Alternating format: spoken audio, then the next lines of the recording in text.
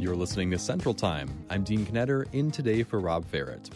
The Republican-controlled Wisconsin Senate voted yesterday to deny the reappointment of Wisconsin Elections Commission Administrator Megan Wolf. And shortly after the vote, Democratic Attorney General Josh Kaul announced a suit challenging the vote, claiming that it happened illegally. The state Senate purported to take a vote on a non-appointment of Megan Wolf. So we are here today to announce that we have filed suit in Dane County Circuit Court. We have asked the court to issue a declaratory judgment and an injunction making clear that Megan Wolf remains the administrator of the Wisconsin Election Commission.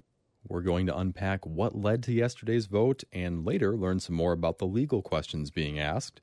And we want to hear what you think at 800-642-1234. Have you been following this story? What do you think of this vote to try to remove Wolf as elections administrator? How important is it to you that we have an election administrator in place going into the 2024 elections? What's your response to all this? Call 800-642-1234, and that's 800-642-1234, or email ideas@wpr.org. Anya Van Wagtendonk covers the state capitol for WPR. She covered yesterday's vote. Anya, welcome back to Central Time. Hey, thanks for having me. Can you remind us why this vote was happening in the Senate in the first place? Yeah, so there are a lot of complicated procedural details here. Megan Wolf served out a 4-year term administering Wisconsin's elections. That's including the 2020 election. And so she became sort of the face of many of the baseless accusations of fraud from supporters of former President Donald Trump. I should note that she doesn't craft election policy at all, but she was blamed for some decisions by the Elections Commission and then even for policy that predated her. So her term expired this summer, and normally the Elections Commission might renominate her to the role, but they didn't. Again, this is complicated. That was actually a sign of support because recent state law suggests that if she doesn't step down, she can just stay in the role as what's called a holdover. But Senate Republicans disagreed with that. They said she needed to go through a standard confirmation process. And so they held one, they had committee hearings and a public hearing over the last few weeks. And then yesterday's vote, which broke down along pure party lines, Republicans all voted against confirming her. Democrats voted in support. And what was the scene like at the Capitol yesterday? Yeah, there has been so much going on at the Capitol this week, even beyond this vote. So things were very lively. For the vote itself, press was all kind of crowded around. Democrats, who, as I mentioned, have been protesting this whole process, gave speeches on the floor calling the vote unlawful. They even tried to stop it using a procedural move again. Of course, they failed to do so. And then, notably to me, as someone who does attend a lot of these types of events, you don't always see many people in the galleries of the Senate. It's kind of mundane government business most of the time. But a number of people who oppose Megan Wolf came to witness the vote. Some of these are actually kind of prominent Wisconsin election deniers who also spoke out against her at the public hearing a couple of weeks ago. And they broke into applause when the vote count was read out, which was really notable. That doesn't normally happen, and it's very much against the rules. And you mentioned those floor speeches. I want to give a listen right now to some of what Senate Majority Leader, Republican Devin LeMahieu, had to say yesterday. A key component of fair and honest elections is that the electorate have confidence in our elections. And if they don't have confidence in our elections, we're disenfranchising voters. They're not going to go out and vote if they don't feel that their vote is not going to be stolen or that there's fraud going on. The vote today represents a lack of faith the people of Wisconsin have in Megan Wolf to serve as administrator of the Wisconsin Elections Commission. Senate Majority Leader Devin LeMahieu there. And Anya, there has been a state audit saying that some election guidance could have been clarified better. However, recounts, investigations have shown no widespread fraud and a very tidy election by all counts. However, is that narrative about confidence still sort of common among Republican leaders right now? Yeah, and I'll just point out that the guidance that's come out, criticizing some of the actions that the Elections Commission has taken, again, Wolf has no say in that. She doesn't give a vote for or against, and so some of that guidance, her job is simply to sort of communicate what the Elections Commission has already decided. But it is true that she became sort of the face of the criticisms of the 2020 election, some of which, come from more official channels, some of which have been more of the kind of conspiratorial language we've heard about votes being stolen, the election being stolen from Donald Trump. So she's gotten sort of mixed up in all of that. And so that's part of what Republicans have said is that, Wisconsinites deserve a clean slate, and that includes, not bringing back the person who administered this very controversial election. For her part, Wolf says that giving into that argument would be a politicization of her nonpartisan office. And Megan Wolf will be on the morning show tomorrow with Kate Archer-Kent to talk more about what's going on. Has Governor Evers weighed in on this at all? That's a good question. He has weighed in support of Megan Wolf and calling yesterday's vote a sham, essentially. And that's been kind of the argument of a number of Democrats. And then also Attorney General Josh Kaul, you mentioned the lawsuit that he filed, essentially calling this entire process unlawful and illegal. And Evers, in a statement, also said that this is kind of the politicization and also the undermining of the faith in Wisconsin elections. Is going through this type of process is actually what undermines faith, not, the actions taken by the commissioner or by Administrator Wolf. And I'll correct myself. That is Monday on the morning show, not tomorrow. It's almost the weekend. Josh Kaul announced the lawsuit immediately after this vote, challenging the decision, as we said before. What do we know about his argument for Wolf staying on as administrator? Yeah, so this gets back into that kind of nitty-gritty process stuff. Listeners may remember a state Supreme Court decision from last summer that allowed Fred Preen to stay on at the DNR after his term expired. And what that ruling basically found is that if an appointed official doesn't step down, there's no vacancy to fill. So in other words, the official can stay in place kind of indefinitely. Kaul says that precedent applies to Wolf. Democrats at the time did not support the Preen decision that was decided by a conservative court, and it was in support of a Scott Walker appointee. Democrats didn't support that, but Kaul says now the law is the law, and it applies to Wolf. And Anya, we have a presidential primary vote coming up in February of 2024, not too far off. Can you talk about the political timing of this event and what it could mean for the months ahead?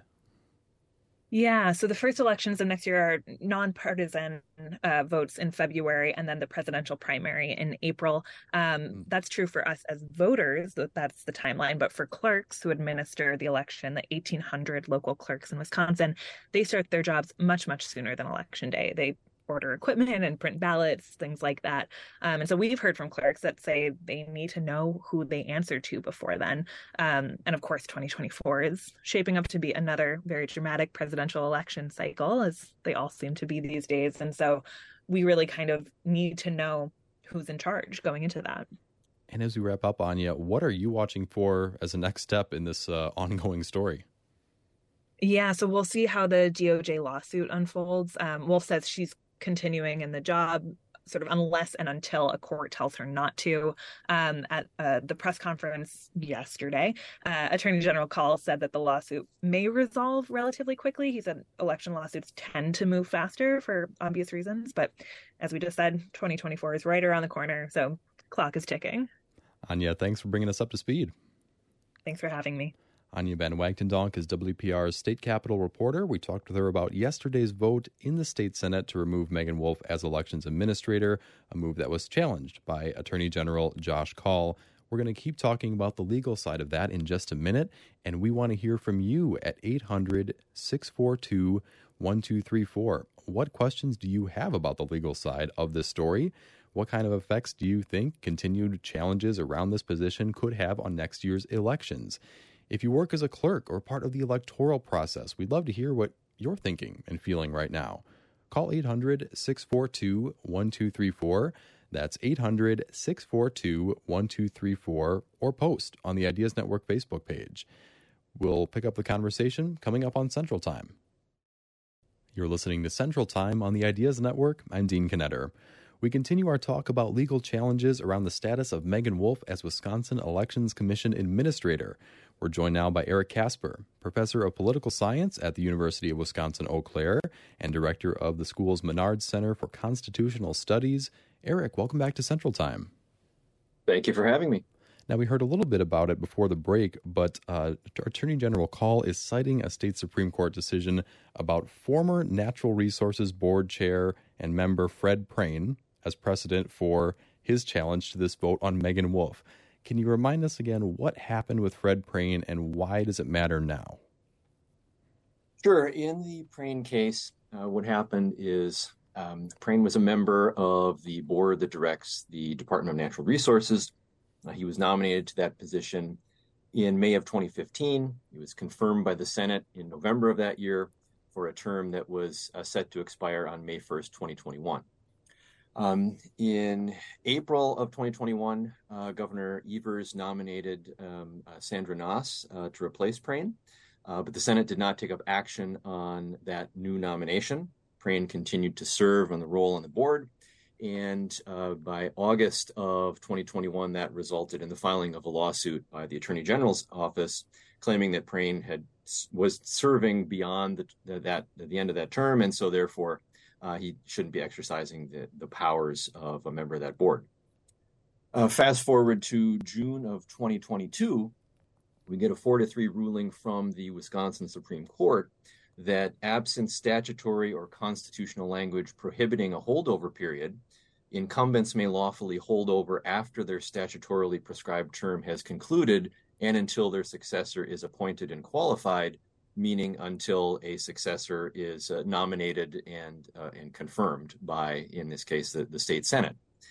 And so that is one of the obviously key precedents in this case, because of that ruling stating that even though a term of office may have ended for one of these appointee positions, until a successor has gone fully through a process of being nominated and confirmed, the person in that office already can continue to serve. So is there some uncertainty, some dispute right now about what a vacancy in public office actually means? There is. And this, in some respects, goes back to the question of, first of all, what it means to be appointed, and then what, as you point out, what does it mean for there to be a vacancy? Because the statutes state that the administrator of the Elections Commission shall be appointed by a majority of the members of the commission with the advice and consent of the Senate. And so what the lawsuit here is arguing is that for a majority of the members of the commission to appoint someone, that means a majority of all of the members.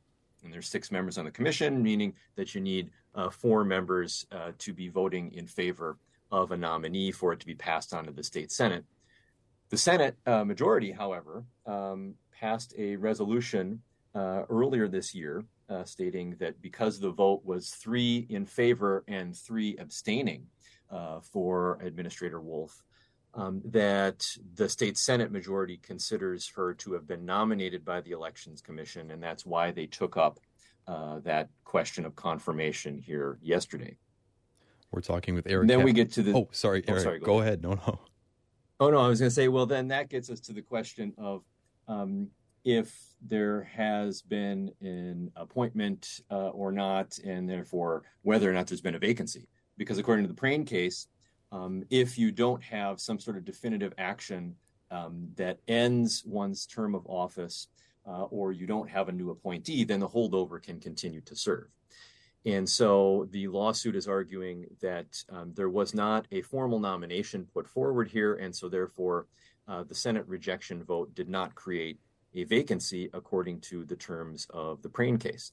The Senate majority, however, views this as if there was a formal nomination, then they could take action. And because they rejected that nomination, it means that the Senate action created a vacancy. And that matters in part because if there is a vacancy in terms of that administrator and it's not filled within 45 days of the vacancy occurring, then something called the Joint Committee on Legislative Organization is empowered by the statutes to appoint a temporary administrator. We are talking with Eric Casper right now, a political science professor at UW-Eau Claire, about the latest in the story over the Wisconsin Elections Commission administrator. We're also taking your calls at 800-642-1234. We'll go to the calls now. John is with us in Appleton. Hi, John. Greetings, and thank you for your service, both of you. So I am a liberal Democrat. I was not a fan of the Prain debacle. I think that was a debacle. I think it was really bad. Now, in Megan Wolf's case, it's a little bit different for me because she's involved with elections, and elections are pretty important in our whole democratic system. So, not that the environment isn't. I'm a staunch environmentalist too. However, I think that when it comes to elections, there should be some special protection because what's happening is totally political. The Republicans don't like her because she upholds the reality that gets Trump booted out and considered a loser. John, thanks for the call. I got you. You gave us a lot to work with there. Eric, John talking about how a position like Megan Wolf's should ideally be above politics. What do you think? Well, I mean, one of the questions here, both at the circuit court level where the case has been filed and if the case does eventually get appealed up to the Wisconsin Supreme Court, is does the Prain case hold as precedent, or could this case be distinguished from it? Or given that we have a different makeup on the state Supreme Court, if they hear this case, could they reverse the Prain decision? Because remember, the Prain decision was a 4-3 outcome, and Chief Justice Rogensack was in that majority. She retired, and now Justice Protasewicz is on the court in her place. And so there's a question of whether or not the state Supreme Court will even stick to that Prain decision. But even if they do, we're dealing with a different statute with some different requirements in terms of the appointment process. We're dealing with a different type of agency, as the caller pointed out, the difference between the DNR and the Elections Commission, and kind of what the different roles of each of those agencies could be. And you're dealing with a different nominator. In this case, it's the Elections Commission that does the nomination, not the governor's office. And this situation is a little bit different in terms of there's been definitive Senate action where in the Prain case, it was because the Senate didn't take up the nomination that the lawsuit was filed. Here we had Senate action in terms of a definitive vote yesterday. So for these or a variety of these reasons, we could wind up with the Prain case being distinguished. And there's also, as the caller pointed out, a concern here with the upcoming election and the fact that there are timely issues that need to be resolved because election day doesn't get pushed back farther into the future. Those election dates are already set for next year. And so you need to make sure that we have the answers that local clerks need from the administrator of the Elections Commission as those issues arise. John, thanks for the call. Let's go next to Craig in Gays Mills. Hi, Craig. Good afternoon. My response to this is that I feel personally insulted by this action by the Senate. I'm a chief election inspector here in Crawford County and have been for many years. And it's been said that all politics are local, but actually all elections are local. We're the ones who run the elections, along with the clerks. And this saying that the public has lost confidence in the system, I think that's a result of constantly repeating groundless accusations, when in fact we run very good elections. Thank you very much. And to defame the commissioner, actually I think is personally insulting to the Democrats and the Republicans and the unaffiliated inspectors who run the actual elections. Craig, thank you for the call. Eric, Craig saying that this goes well beyond Megan Wolf and kind of comments on the entire election system, including him. Yeah, and I mean, there are quite a number, somewhere in the range of 18 or 1900, local election officials and other, paid employees at the local level, and lots of volunteers who are there on the front lines running these elections. And they should be applauded for, the work that they put in. And we want to make sure whatever happens with this case, I think it's important that you get timely court resolution with some definitive answer, because we don't want to be in a situation where there is confusion about who is the administrator of the Elections Commission when we're getting into a season when these elections officials and the people who work for them, and then ultimately even the volunteers, need that information that they have to rely on as far as what they're going to do on Election Day. And Eric, in our last few moments here, do you think the state Supreme Court is the likely destination for this? It seems like it might be headed there. You never know for sure, but if we're looking for a definitive answer, it may need to come from the state Supreme Court. This is because it involves elections. It usually is the type of case that has the potential to be fast-tracked if it needs to be decided by the state Supreme Court. But again, we'll have to see how it plays out and what any type of ruling we get from a circuit court, and if that ends up being appealed or not. We'll leave it there for now. Eric, thanks for joining us today. Thank you for having me. Eric Casper is a professor of political science at UW-Eau Claire and director of the school's Menard Center for Constitutional Studies. We talked with him today about some of the legal aspects and challenges related to Megan Wolf's future as administrator of elections in Wisconsin. A reminder that Monday morning after 7, Megan Wolf joins the morning show with Kate Archer-Kent. And coming up on Monday on Central Time, a lot of apologies sound really bad. We learn how to get better at saying we're sorry and patching things up when we make a mistake. That and more coming up Monday on Central Time. It's Central Time. I'm Dean Knetter, in today for Rob Ferret. You're with us on the Ideas Network. A study published earlier this month found that 1 in 5 generic prescription drugs were cheaper when purchased through online pharmacy discount programs compared to their out-of-pocket cost with insurance. Those discounts amount to billions of dollars in potential savings for American patients. Our next guest will tell us how online pharmacy programs work, who they could benefit, and how to take advantage of them. And we want to hear from you too at 800-642-1234. How high is your out-of-pocket cost for prescription meds? Are you able to afford them? What have you done to be able to pay for your medication? And have you tried shopping around with an online service like GoodRx or Amazon? Call 800-642-1234. That's 800-642-1234, or post on the Ideas Network Facebook page. Dan Weissman is the creator and host of An Arm and a Leg, a podcast about why healthcare costs so much and what we can do about it. Prior to creating the podcast, he was a staff reporter for Marketplace and Chicago's WBEZ. Dan, welcome to Central Time. Thanks so much for having me. Yeah, thanks for being here. Dan, first off, and this may not have a simple answer, but why are generic drugs in particular so expensive in the United States? Oh, my God. Well, it's not just generic drugs, right? It's drugs in general are super expensive in the United States. And, okay, here's why they're so expensive in general for us.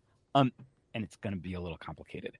But basically, when we think of generic drugs as being super, super cheap to produce, and they are, and they don't have patents on them, so they could be sold cheaply. But often you come to the pharmacy counter and you're told, like, oh, wait, no, your insurance doesn't want you to take this one. It'll cost you a lot of money. So what's happening there is there's our insurance, and our insurance contracts to a company called a pharmacy benefit manager. This is assuming you have insurance. And there's a difference between how things work with regular insurance and with pharmacy insurance.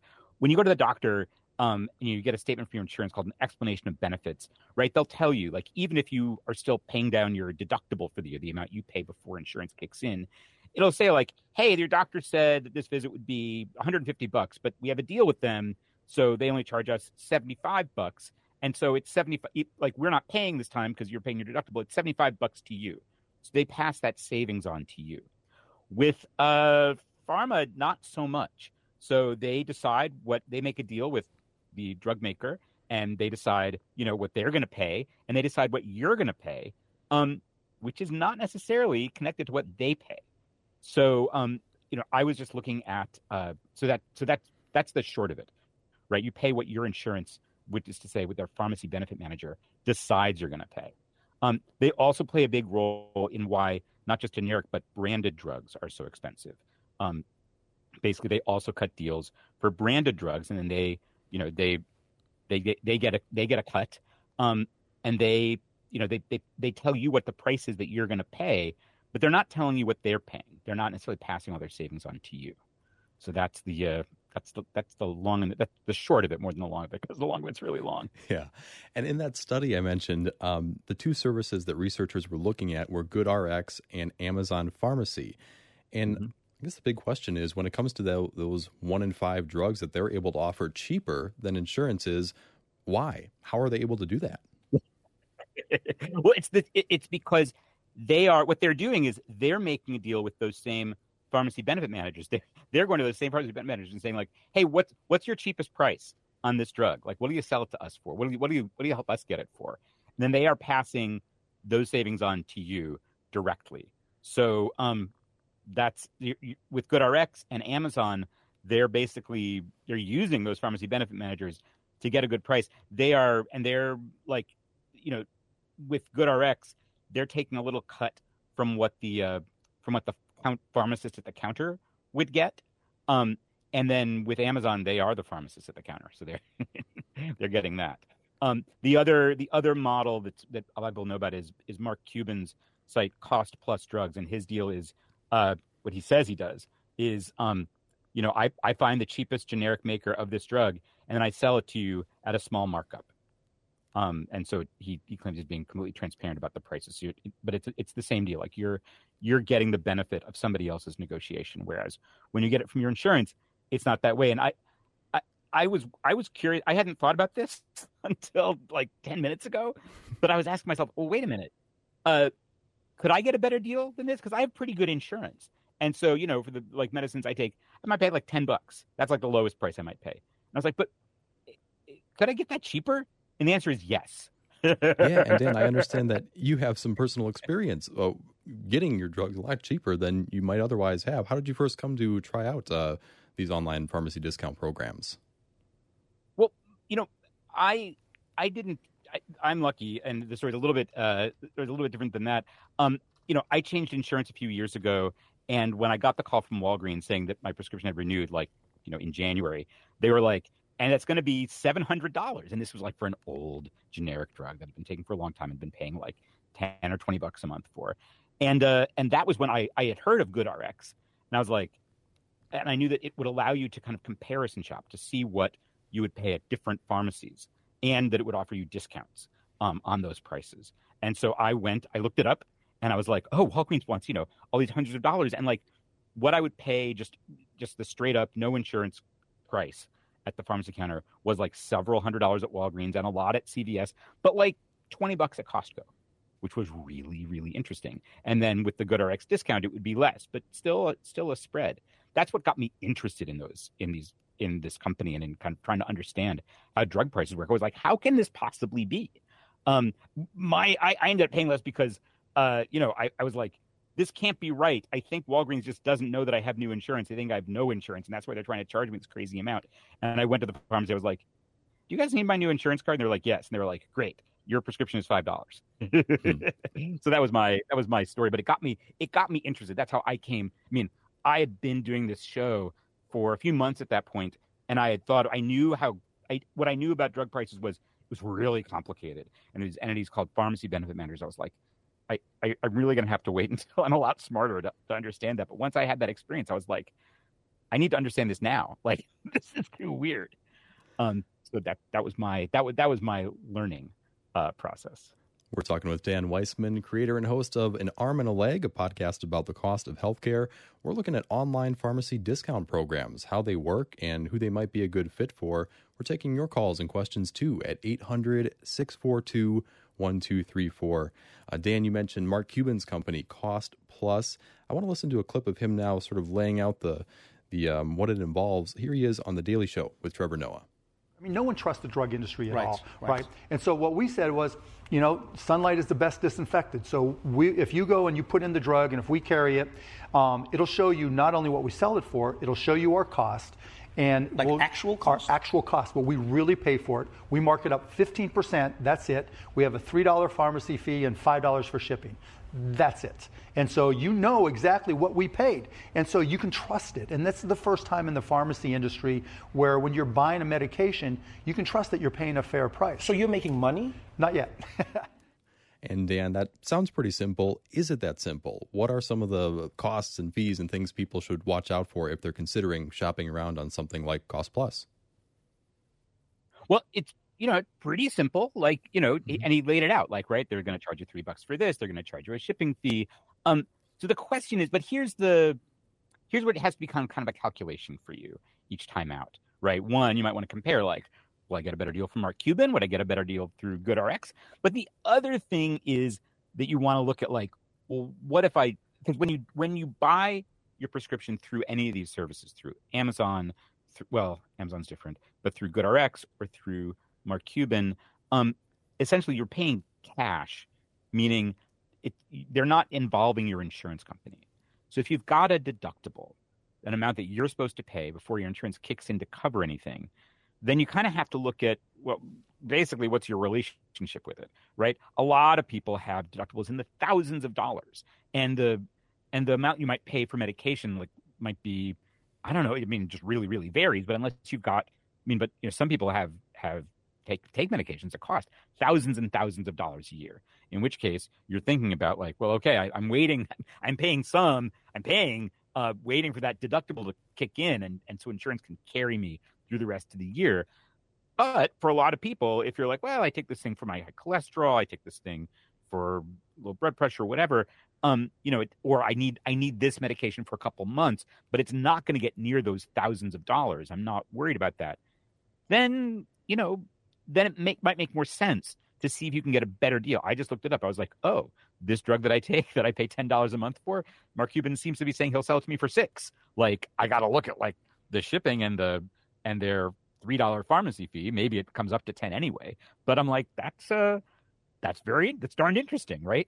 So that's because I'm not going to come near my deductible with the medicines that I'm taking. Sure. So it sounds like if you have that high deductible that you might not in a normal year come close to reaching, an online pharmacy program might be a good idea. Yeah. And sadly, it's so terrible. There's no one thing that works for everybody. Mm-hmm. It depends on what medicine you take and whether your insurance, which is to say their pharmacy benefit manager, has decided that is a medicine that they will provide to you at a decent price, and what your deductible is, and what is available on the market through things like GoodRx or Amazon or Mark Cuban's Cost Plus. With Amazon, you kind of have the option of working with your insurance through them. So that's yet another. Essentially, you're kind of mapping out scenarios everywhere you go, which is a total pain in the butt. Why should I have to do all this homework? I can shop for a can of tuna by just looking at the prices on the shelf. Why do I have to open up a spreadsheet and a bunch of tabs in my browser and make a couple phone calls to find out where I can get, if I'm going to get ripped off on this medication I need? We'll talk more about that homework in just a minute. Dan Weissman is our guest right now, creator and host of An Arm and a Leg, a podcast about the cost of healthcare. We're looking at online discount pharmacies and how they might be able to save you money on some drugs. And you can join in at 800-642-1234. Have you used one of these online programs like GoodRx or Amazon or Cost Plus? Have they saved you money? Or have you had bad experiences with them? And what questions do you have for Dan about how they work and why? Call 800-642-1234. That's 800-642-1234, or post on the Ideas Network Facebook page. We'll continue the conversation coming up on Central Time. You're listening to Central Time on the Ideas Network. I'm Dean Knetter. Right now, we're picking up the conversation with Dan Weissman, creator and host of An Arm and a Leg, a podcast about why healthcare costs so much. We're talking about online pharmacy discount programs, how they work, and whether you could save money using them. We're also taking your calls at 800-642-1234. And let's go to the phones right now. Nancy is with us in Milwaukee. Hi, Nancy. Hello. Hello. My question has to do with a drug that has to be put into your arm in the form of a drip. I am 91 years old and I have advanced osteoporosis. And the drug that my doctor's suggestion is called Reclast. And it will cost me about $1,000 once a year. I have to have this, plus the cost of administration.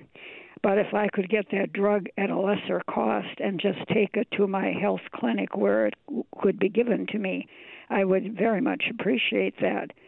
So what does your guest have to say about a drug that cannot be taken by mouth? Nancy, thanks for the call. Dan, do you know anything about that? Dean, thanks. Nancy, I to say this is not something I know a whole lot about. I know a little bit, which is if you're getting a drug administered at your doctor's office or a hospital or clinic or wherever, then it kind of, my impression is it comes through them. So I wish I had a happier answer for you. Google could teach us otherwise. This isn't something I've researched, but that from folks I've talked to who have had to take kind of drugs this way. My understanding is you get it through the provider. So I'm sorry I don't have better news for you there. Nancy, thank you for the call. And Dan, when it comes to those really expensive drugs that really add up, another thing you've written about is these discount coupons people can get. Can you explain how those work? How much time do we have? We have a few minutes. Yeah, right. Well, okay. It's a 4-step process. So the super expensive drugs, right? Sometimes they're called specialty drugs. Drugs that can cost thousands of dollars a month. That's like the sticker price on them. And essentially the drug makers and the insurance companies or the pharmacy benefit managers are kind of playing a game. They're kind of playing a game of chicken, and we're caught in the middle of it. And the way it works is the drug maker sets a super, super high price. They're thinking, well, insurance is going to pay us, right? The insurance company's like, we don't want to pay that price. That's ridiculous. And they're not necessarily able to get the same kinds of discounts because they're not buying in great bulk. They don't necessarily have the they can't kind of steer you to another equivalent generic version. So they're like, okay, well, we don't want to pay this much.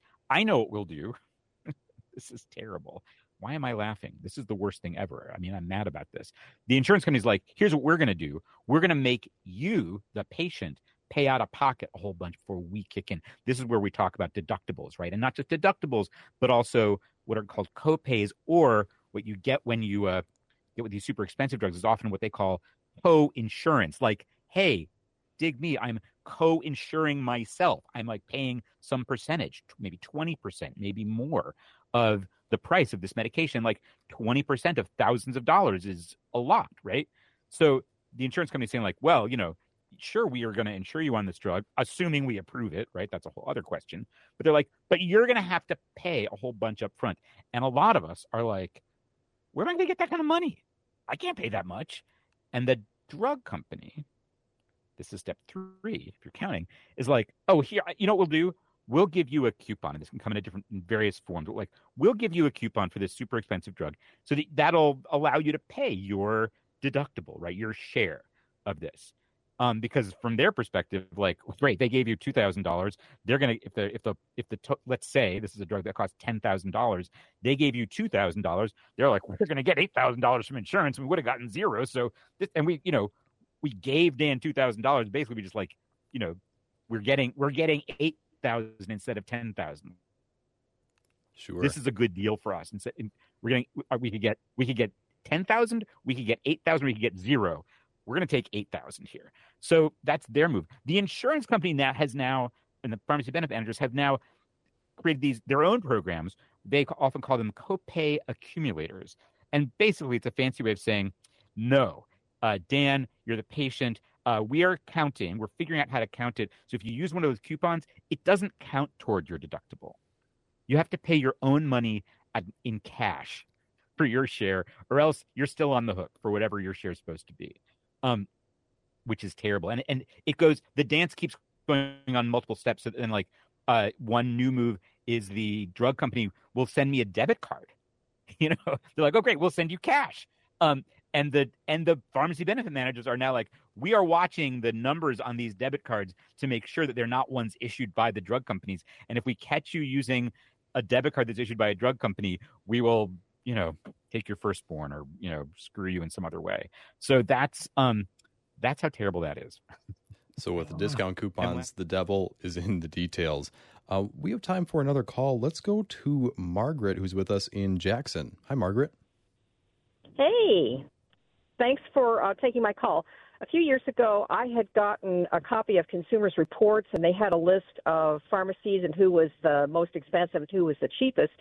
And at the top of the list, as far as being the least expensive, was healthwarehouse.com. And I'm not completely computer savvy, so I just told my doctor that's where I wanted to get my long-term prescriptions from, and he made the call to healthwarehouse.com and, you know, took care of ordering it. But I have seen as much as 90% less costs on prescriptions than from like Walgreens or CVS. Wow, Margaret, thanks for sharing that. Dan, healthwarehouse.com, is that one you're familiar with? Not till right now. I'll look them up. There are a lot of these businesses, though. It seems like, is it a growing industry, a growing trend, these online discount programs? I believe it's growing, and the reason it exists is because, you know, it's a pretty simple way to make a profit. You know, if you're like GoodRx is a good example, right? They, you know, they're inserting themselves in the middle of this transaction. They are finding for you the best price, but they're just, you know, they've just got a little computer system set up to do that.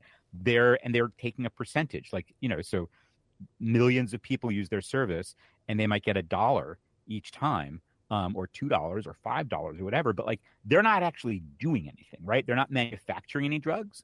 They're not themselves negotiating directly with drug makers. They're not holding inventory. They're not buying any drugs. They're not operating brick and mortar pharmacies. They're not, you know, all they're doing is putting themselves in the middle of these transactions, and you know, they are, which is a valuable service and one for which they do not charge us, right? They're taking a cut out of what everybody else was already taking. And that is the reason that this is possible for them to make a good business out of this, is because there's already so many people in the middle taking a cut.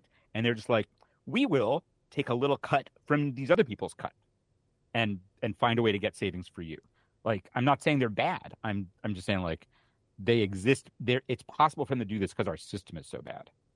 And Dan, we just have about 30 seconds left. If someone's listening, hearing about these programs for the first time, saying they might want to try them out, what would you have them keep in the front of their mind?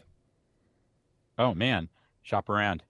You know, see where the best deal is for you. Like I said, you may have to open a spreadsheet, and it stinks, and you're gonna have to look at like what your.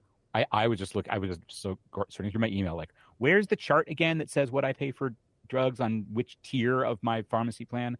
Like, you just there's just a million things to watch like a hawk. I mean, people do it. People are, I think most people are pretty vigilant, but there's a lot to keep track of. But you may well be able to find a better deal for yourself on a lot of drugs. Well, Dan, thanks for taking the time today and for helping us break this down. Dean, thanks for having me. Dan Weissman is the creator and host of the podcast An Arm and a Leg. We talked to him about online pharmacy discount programs like GoodRx and Cost Plus, how they work, and who could benefit from using them. Stay tuned, there's more to come. I'm Dean Knetter in for Rob Ferret. You're listening to Central Time on the Ideas Network.